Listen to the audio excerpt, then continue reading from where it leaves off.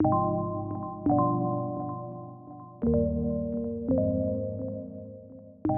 price of fame seems like a heavy thing to fathom. Technology these days makes it even easier to connect with a large audience, but do we ever consider how deep our influence goes when it comes to our reach? On today's first ever episode, I review a movie about a crucial discourse between four important Black icons in American history that examines that very theme. I'm your host, Christian Ang, and that's my cue.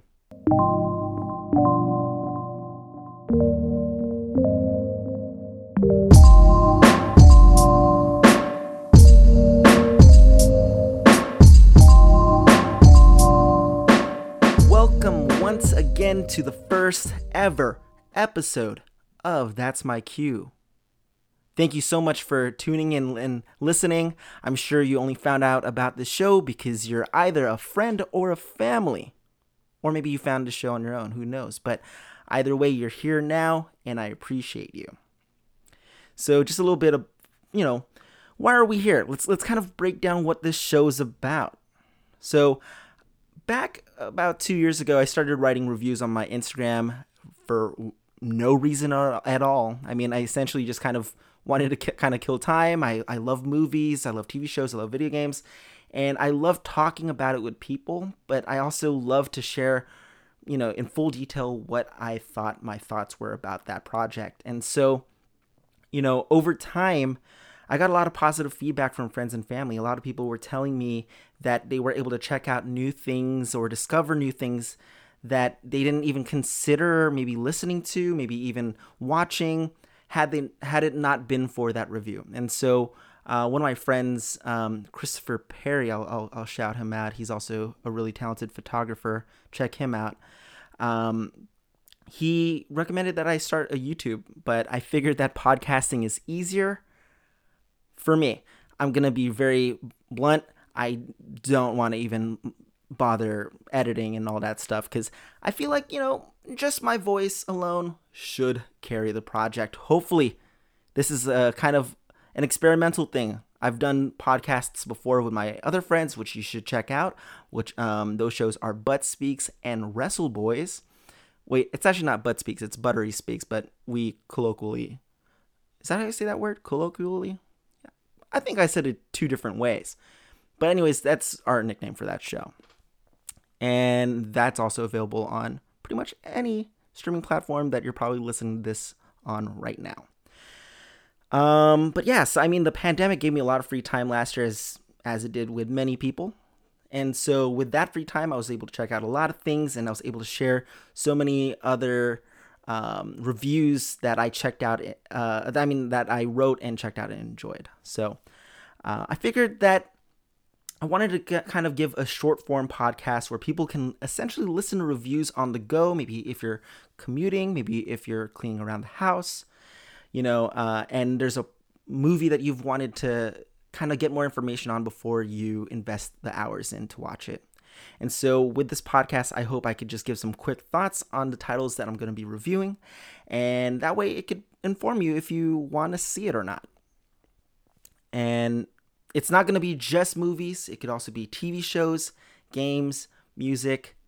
I'm going to cover this at the end of the episode, but I'm also going to need your help to make suggestions to me too, because I want to know what interests all of you.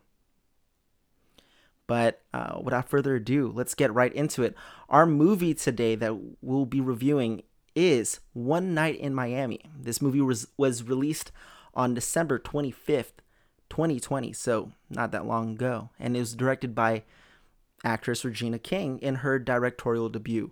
So if you don't know who Regina King is, I recommend checking out Watchmen, or she was also nominated for an Oscar for If Beale Street Could Talk. And so I definitely recommend checking that out.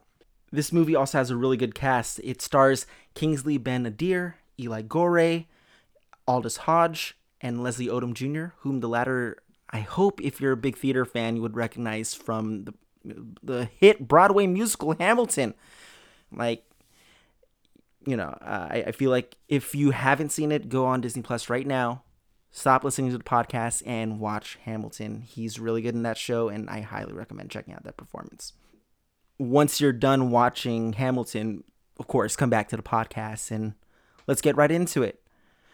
So, based on the stage play of the same name, One Night in Miami is a meeting of the minds as Malcolm X, Cassius Clay, also known as Muhammad Ali, Jim Brown, and Sam Cooke discuss the responsibility and the role they each play within the civil rights movement.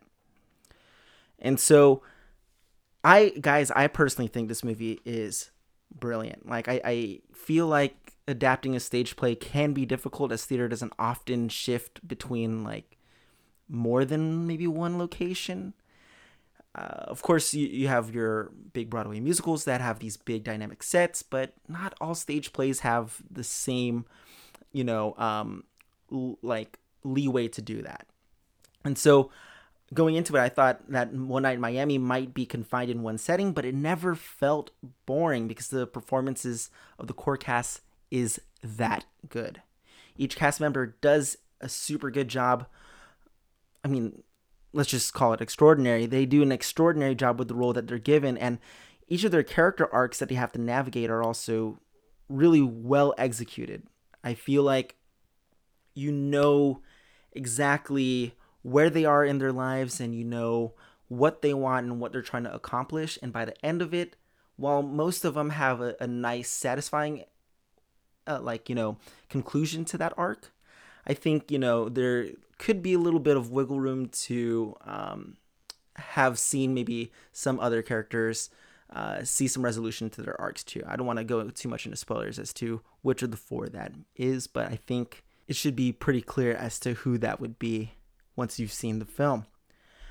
But yeah, I think Kingsley Ben-Adir as Malcolm X and Leslie Odom Jr. as Sam Cooke, respectively, they both kill it in this movie. They give essentially like award-worthy performances between the both of them, and the way that you see them argue about the different perspectives that they have as to how their fame plays a bigger role in the scope of things. I think they have very powerful and poignant dialogue exchanges. That's not to say that Eli Gorey or Aldous Hodge doesn't also carry the film in their own right too. They definitely do. But I think once you see Kingsley Ben-Adir and Leslie Odom Jr., once you see them interact, it's really the core of the movie itself. And the writing itself is beautiful. Of course, it's adapted from the script of the stage play. And the script itself, as I mentioned before, poses interesting arguments about the weight of the burden of one's fame and questions how they can create an impact within the movement that they're a part of in a meaningful way. Because, I don't know if you feel the same way. Maybe it's just, I hope this makes sense. But for me, when you hear about these historical figures or when you learn about someone's fame through the career that they had, I feel like that becomes immortalized in a very singular fashion and kind of makes them seem larger than life. Like when you think of Muhammad Ali, you think immediately of his boxing career. When you think of Jim Brown, you think of his career with the NFL, or if you're familiar with his movies, with his acting career as well. Sam Cooke has his music, and Malcolm X, of course, is a very prominent activist figure in the civil rights movement. And so, I feel like the script itself gives each person a lot of nuance and shows that their emotional struggles, if I could say that word without tripping over it, makes them relatable and human. Like, I feel like, it really breaks down who these individual people are, not only as, people in their respective fields, but also as friends as well. And you see that dynamic really play well throughout the movie. I mean, if we're also going to talk about Regina King and her directorial debut, I think she absolutely kills it.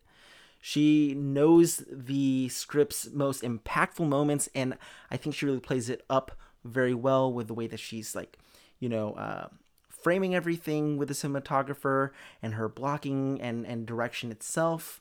These choices are all crucial, of course, just like in any other movie, but I feel like in a way that translates this stage play into the big screen without ever feeling stale, if you will. She knows how to utilize the mirror to kind of like encapsulate this small space with all four characters. It essentially is kind of like, in a way, if you think about it, like a bottle episode of a TV show in which, the characters in that said bottle episode don't really like leave the space that they're in too much. And that's usually because of like budget issues and stuff, but that's besides the point. But it never felt like a bottle movie, if you will. And of course, there's our scenes that take place outside of the hotel room in which they're having this dialogue exchange. But primarily, we are seeing these characters just converse in a room. But I mean, to some, at least for me, it didn't feel boring at all. But for some, not saying that every movie has to have like these big dramatic action moments or, like these. I feel like every drama movie has like some sort of person like throw books and papers on the floor. It doesn't have to have any of that, but it's really the character driven moments that really is like at the heart of this movie. So I don't know about you guys. I think with solid direction and acting performances that are so strong all around, I think One Night in Miami is a poignant film that I would highly recommend to you, that thoughtfully adapts the source material that it's based off of. And if I had to give it a rating, which I might do an episode explaining what each, numeric rating might symbolize. If I had to give it a rating, I would rate it a 9 out of 10, no doubt. So if you're interested in checking out this movie, I highly recommend checking that out on Amazon Prime. It is an Amazon Studios film. So of course, that's pretty much where you're going to find it. Unless, I don't know, depending on if you're listening to this in a different country, maybe this might be available to you in some other fashion. But Amazon Prime, if you order stuff through Amazon and you're a member of them, watch it now on your desktop, on your TV, on your Roku. I'm not sponsored by Amazon, but I mean, I could be. I'm just kidding. But I mean, maybe. That's not the point. Seriously, watch this movie, check it out. And I also recommend, once again, guys, to check out If Beale Street Could Talk, directed by Barry Jenkins. It also stars Regina King, who directed the movie, but she stars in a supporting role. She's also nominated for a lot of awards when this movie came out. And if you don't know Barry Jenkins, he also directed Moonlight. I also loved that movie when that came out too, and it is a very beautiful movie. And then I think, in the space of, what's the term, of coming of age movies, I think Moonlight is really top tier. But yeah, guys, that's the show. If you like the show, let me know how I did. Let me know what you think. If you like the show, of course, share it with anyone that might like movies, TV shows, video games. Once again, I will review things hopefully weekly. And, if you want to find me and share your thoughts on the show or maybe the movie that I discussed, feel free to reach out to me on Instagram at Chris Chan Ang. That's spelled CHRIZ. Z if you're from the UK. CHANANG. What? Wow, that is let's start over. This is how you know that the podcast is coming to your ears raw and real.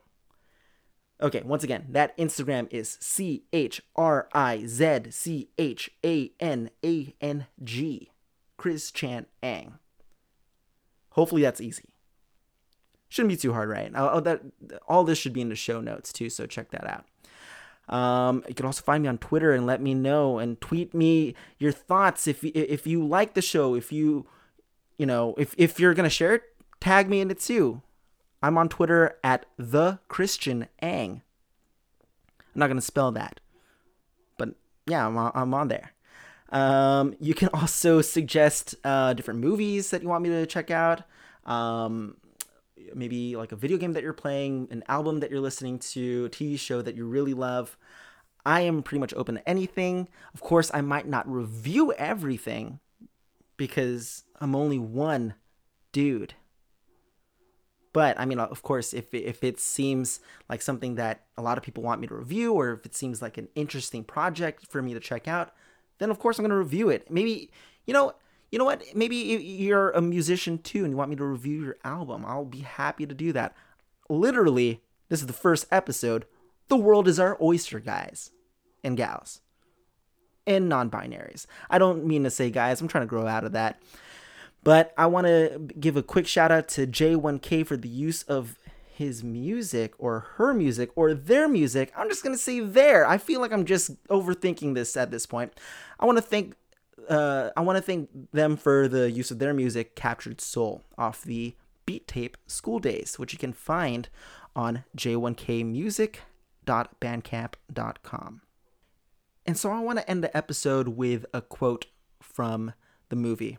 Of course, my acting is not going to be as good, which I recommend that you just watch the movie anyways to see how this line is delivered. But I think this is a way that I want to end each episode. Just take a quote from whatever I'm reviewing and leave that as a final thought for you. And this quote comes from a line that Sam Cooke says in the film.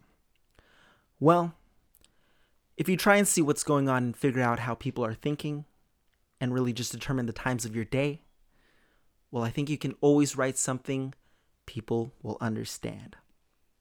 Once again, I've been your host, Christian Eng, and that's my cue.